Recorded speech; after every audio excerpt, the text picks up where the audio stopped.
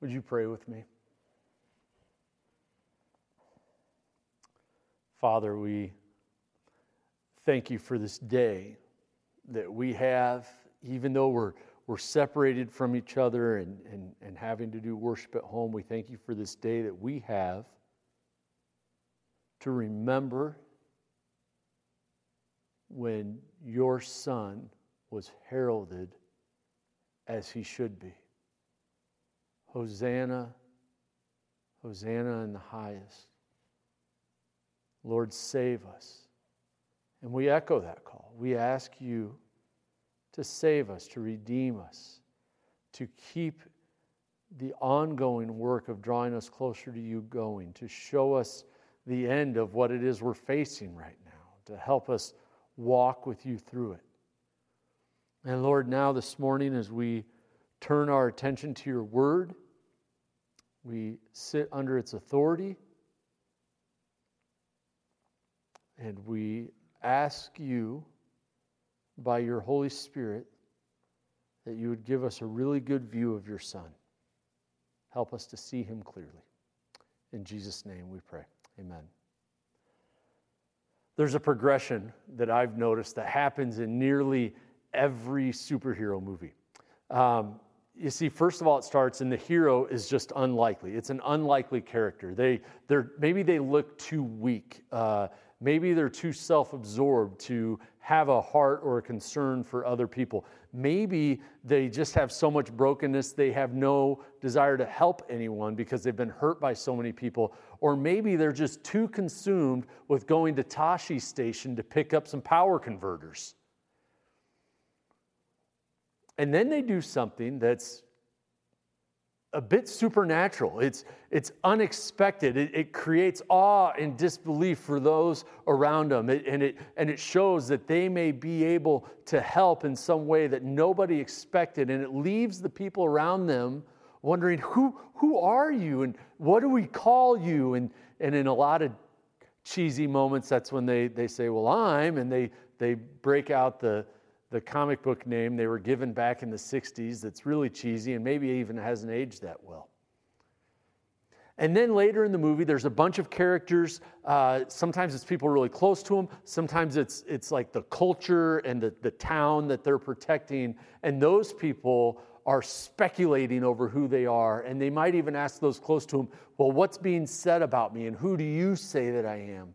And then finally, at the end of the movie comes the climax when someone is in real need of this person's abilities. And even if that person doubted them, they are saved by the work that the hero is able to do. And out of confidence, out of desperation, in their moment of peril before they're saved, they cry out for help. Now, I'm not going to try to force the Gospels into a superhero mold. If anything at all, I'm noticing marks of good storytelling that are present in both. And I believe that as the Gospels were inspired, the Holy Spirit, who knows a lot about telling a good story and getting across a point and using narrative to not only communicate truth, but captivate us, the Holy Spirit did a really good job with that. But there are some similarities as we look at the life of Jesus as it unfolds in the Gospels. He was born in the middle of nowhere. And he wasn't that particularly attractive of a guy, I don't think. Isaiah says that he was like a root out of dry ground. You know, we have all these Jesus movies that come out every year at this time. And the Jesus character always happens to be the most attractive guy on the cast. Like just really well groomed, like phenomenal jawline, a beard that makes everyone jealous, and just perfect hair. I'm waiting for the Jesus movie that has kind of an ugly guy, at least average. And that would be more biblical already. And then his hometown, that he spent most of his life in was Nazareth. And we remember when he was calling his disciples, and one of them said, Nazareth? Can anything good come out of Nazareth? I mean, these were words spoken by his actual disciples. And then he began his teaching ministry. And he began his public ministry. And he was doing a lot of things that got a lot of notice. I mean, when he'd teach, people would marvel that he was teaching with authority, unlike the Pharisees. But they saw him do miracles, and they saw him do really powerful miracles. And with greater frequency than had been recorded before him. I mean, yeah, a lot of prophets in Israel's past had powerful preaching ministries, had performed powerful miracles, but not to this frequency that we see in the Gospels. Then one day, he did something new. He did something so incredible that even after all they had seen before that, people being healed, demons being cast out, really powerful teaching coming out, even after everything they had seen before that, when he did this new thing, there was a bit of shock. And they had to ask a question. They had to ask, who is this man? This morning, what we're doing is we are looking at, and this morning and really for the next couple of weeks, we're going to be asking, who is this man about Jesus? And we're this morning going to walk up to Palm Sunday with these questions of the Gospels, really 2 times where the identity of Jesus is questioned in different ways. And the first time is here in Luke 8. You can either have your Bibles out or it'll be on the YouVersion app. Luke 8, starting in verse 22. One day he got into a boat with his disciples, and he said to them, "Let us go across to the other side of the lake." So they set out. And as they sailed, he fell asleep. And a windstorm came down on the lake, and they were filling with water and were in danger. And they went and woke him, saying, "Master, Master, we are perishing."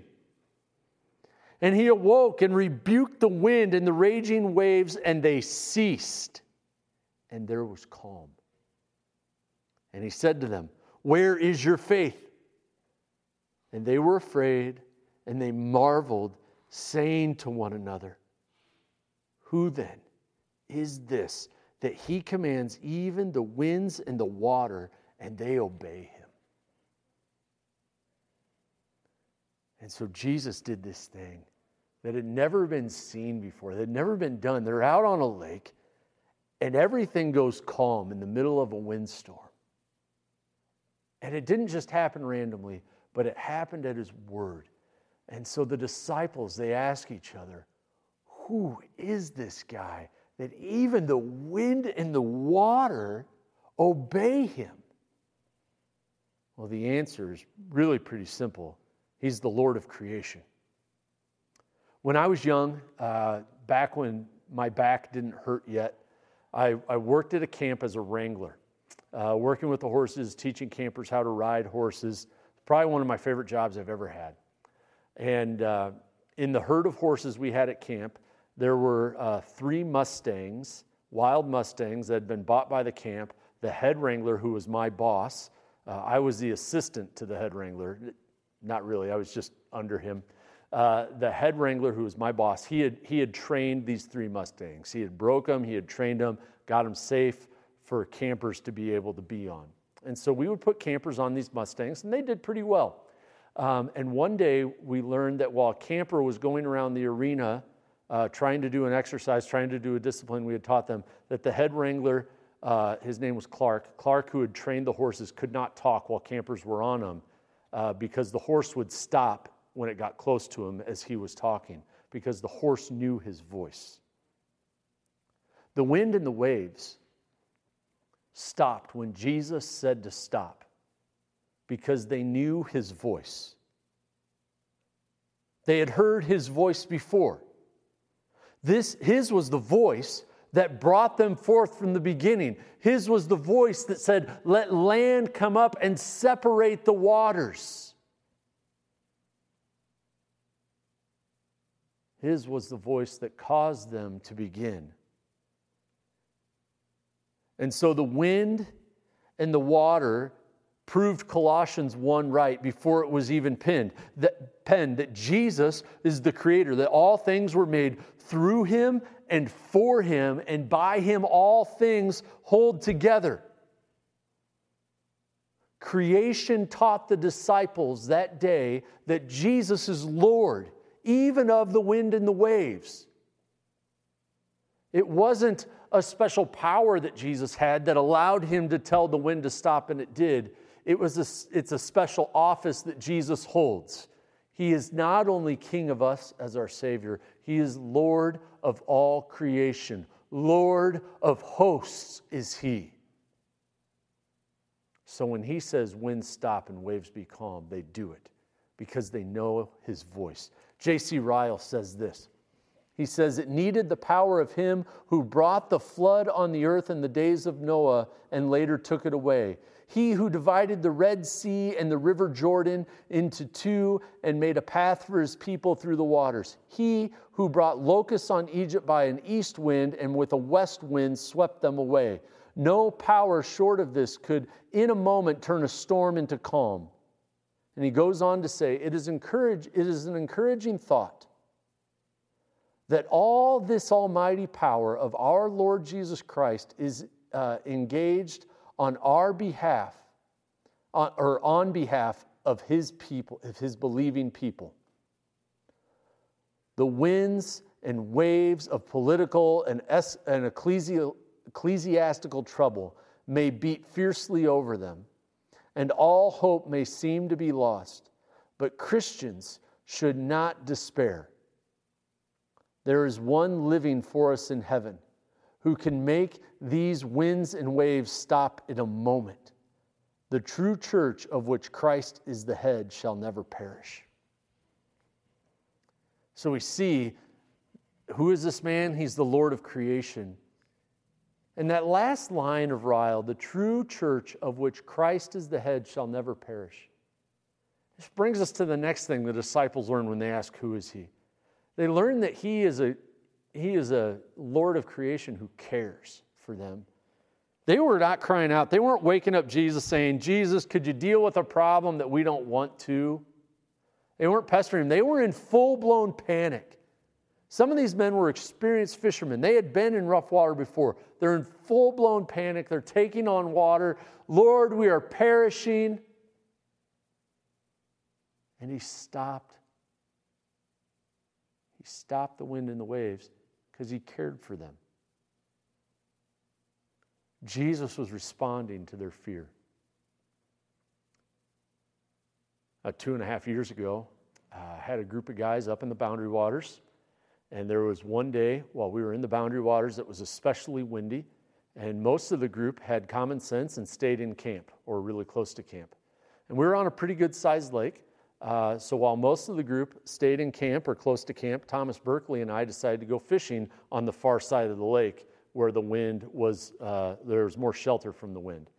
And the wind picked up dramatically after we got back in the sheltered area. And we got to a point where we had to cross the lake in our canoe. We were going to be parallel to the waves, which that's how you flip over. It was September. The water was a bit chilly.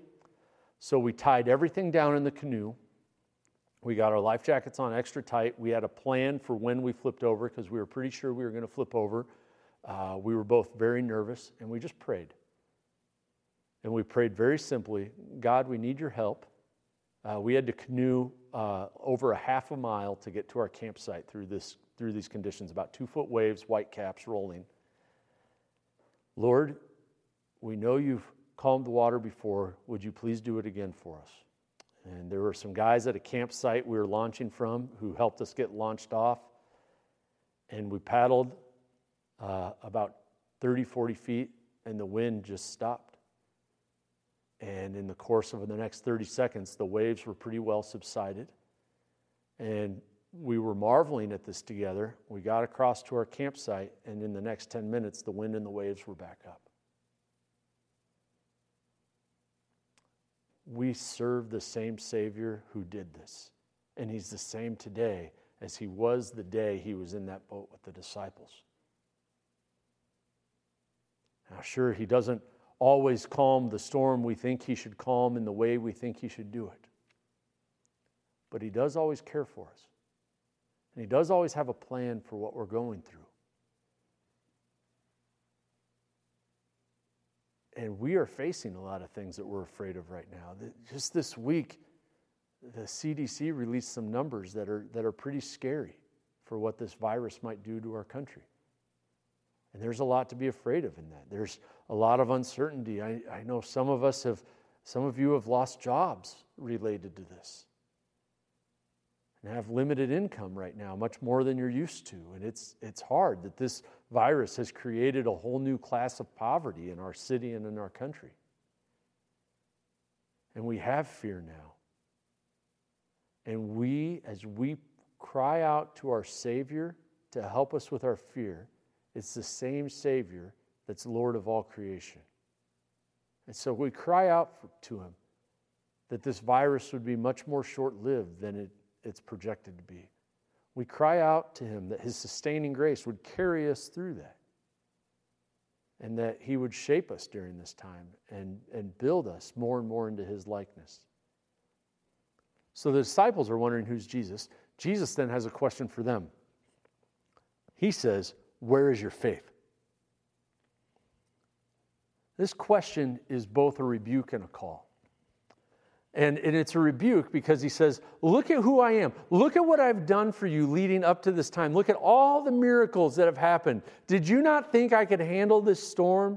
Do you not remember everything I've taught you about who I am already? And so he says, where's your faith? Why were you panicking to begin with?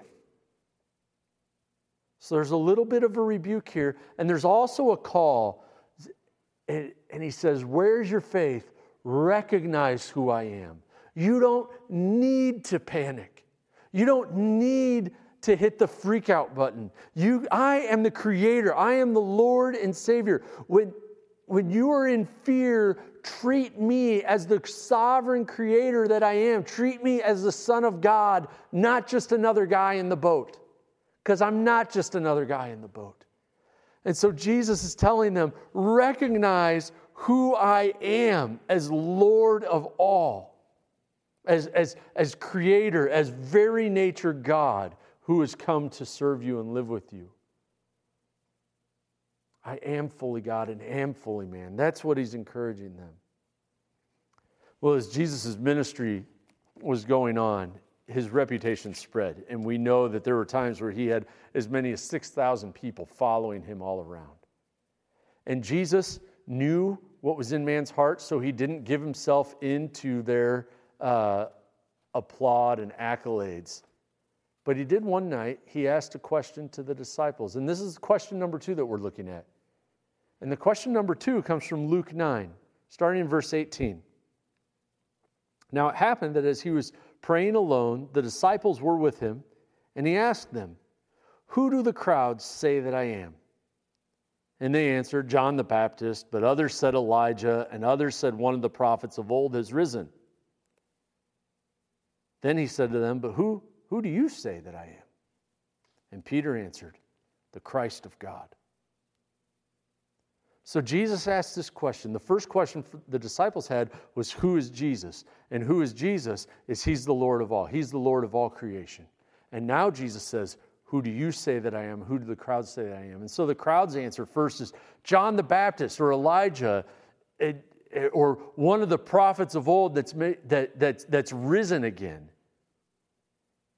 And these people there were all these people who observed Jesus and heard about His reputation, and they saw Him regularly, but they did not know Jesus.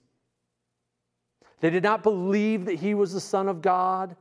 They enjoyed watching the amazing work He was doing, the miracles. They enjoyed the teaching. But as they were trying to explain this, and they were trying to explain all these things that are happening at this astonishing level, here's what they thought. You know that guy that used to wear locust skins and eat honey and baptize people, and then he got arrested by Herod and he got beheaded? I bet this is him. For them, it made more sense that a beheaded guy who used to wear locust skins is walking around with a fully attached head, no like Frankenstein marks around the neck, and not wearing locust skin, because we have no indication that Jesus dressed like that. In fact, we have indication that Jesus acted very differently than John the Baptist. They're saying, I bet that's him. I bet his head got stitched on and he's back better than ever. John the Baptist 2.0 is way better than John the Baptist 1.0. And other people said, no, it's Elijah. And that's a little easier because Elijah was taken up. And our guys are like, there's all these guys. I read my Bible, and there's all these guys. They were alive like 500-700 years ago. It's totally one of them. And here's the thing. There's a really big difference between knowing about Jesus and knowing Jesus. There's a really big difference between knowing that Jesus is a good teacher, knowing that he was a good person, and knowing that Jesus is the fulfillment of Scripture, the fulfillment of God's promises all through the Old Testament, beginning in Genesis 3. And the crowds, they knew about Jesus. They didn't know Jesus. So he asked the disciples, because the disciples knew Jesus. He said, disciples, who do you say that I am? And Peter said, you're the Christ of God. You're the Messiah. You're the anointed one of God, not one of the prophets. Isaiah had a powerful ministry, an important ministry. Ezekiel and Jeremiah, Habakkuk, Micah, Malachi, all of them had important ministries.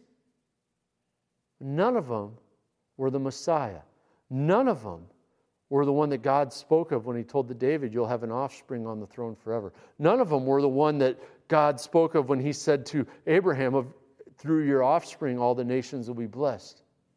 Jesus is the anointed one. He's the anointed king. He is the one who's sent by God to deliver his people from their greatest enemy, which is sin and death. That Jesus is our deliverer and our redemption from those.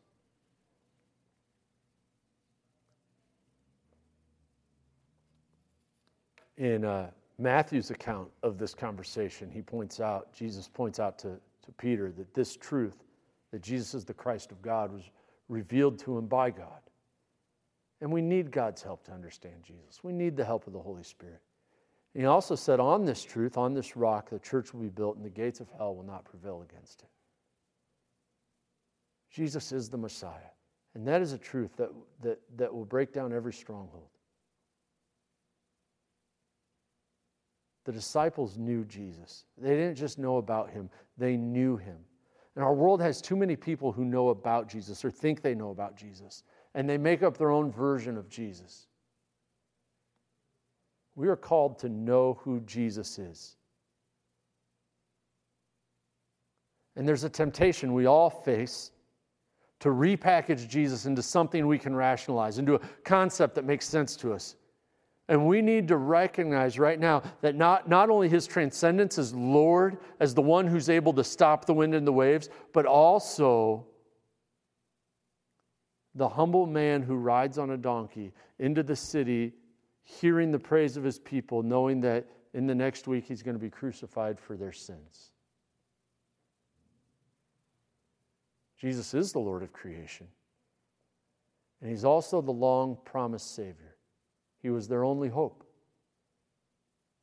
And here Jesus is, and he's asking the perspective of the disciples, and they tell him he's the Christ of God. And they may not, I don't think they realized it at the time, but what they were really saying was, Jesus, you're the man who's going to die for our sins. And so we're going to come up to Palm Sunday here.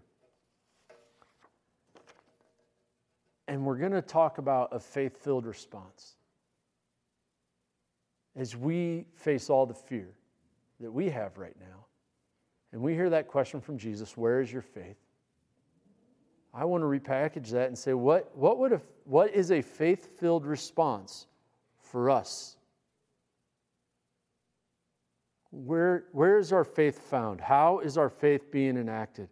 Is it in ourselves and what our efforts are able to accomplish, or is it in the Son of God? Is our faith in a God who, if you do or say the right things, will never give you up to poverty or bad health, like what the prosperity gospel peddles? Or is your faith in a God who, no matter the circumstances, is still sovereign and whose power and sustaining grace can get you through those tough times? That's the God I believe in. You know, we get to Palm Sunday, and if you have your Bible out, turn with me to Matthew 21. And Palm Sunday is one of the loudest declarations of who Christ actually was during his earthly ministry. I mean, there's other times they tried to make him king. They tried to thrust him into power. But this is a declaration of who Christ is. The disciples went out. I'm going to pick up in verse 6. They went out as Jesus had directed them, and they brought the donkey and the colt, and they put their cloaks, and he sat on them. Most of the crowd spread their cloaks on the road. Others cut branches from trees, spread them on the road, and the crowds went before him and that followed him and were shouting, "Hosanna to the Son of David. Blessed is he who comes in the name of the Lord. Hosanna in the highest."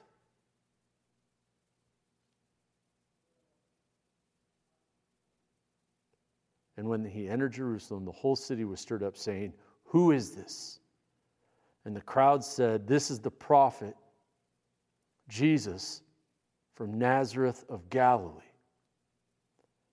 But earlier in the proclamation, they also declared him Son of David. They're wrapping everything up into this, and they're crying out, "Hosanna." They're treating Jesus as king. And this whole time, and Palm Sunday being in the backdrop of our worship service today, I want us to look at this as an example for a faith-filled response.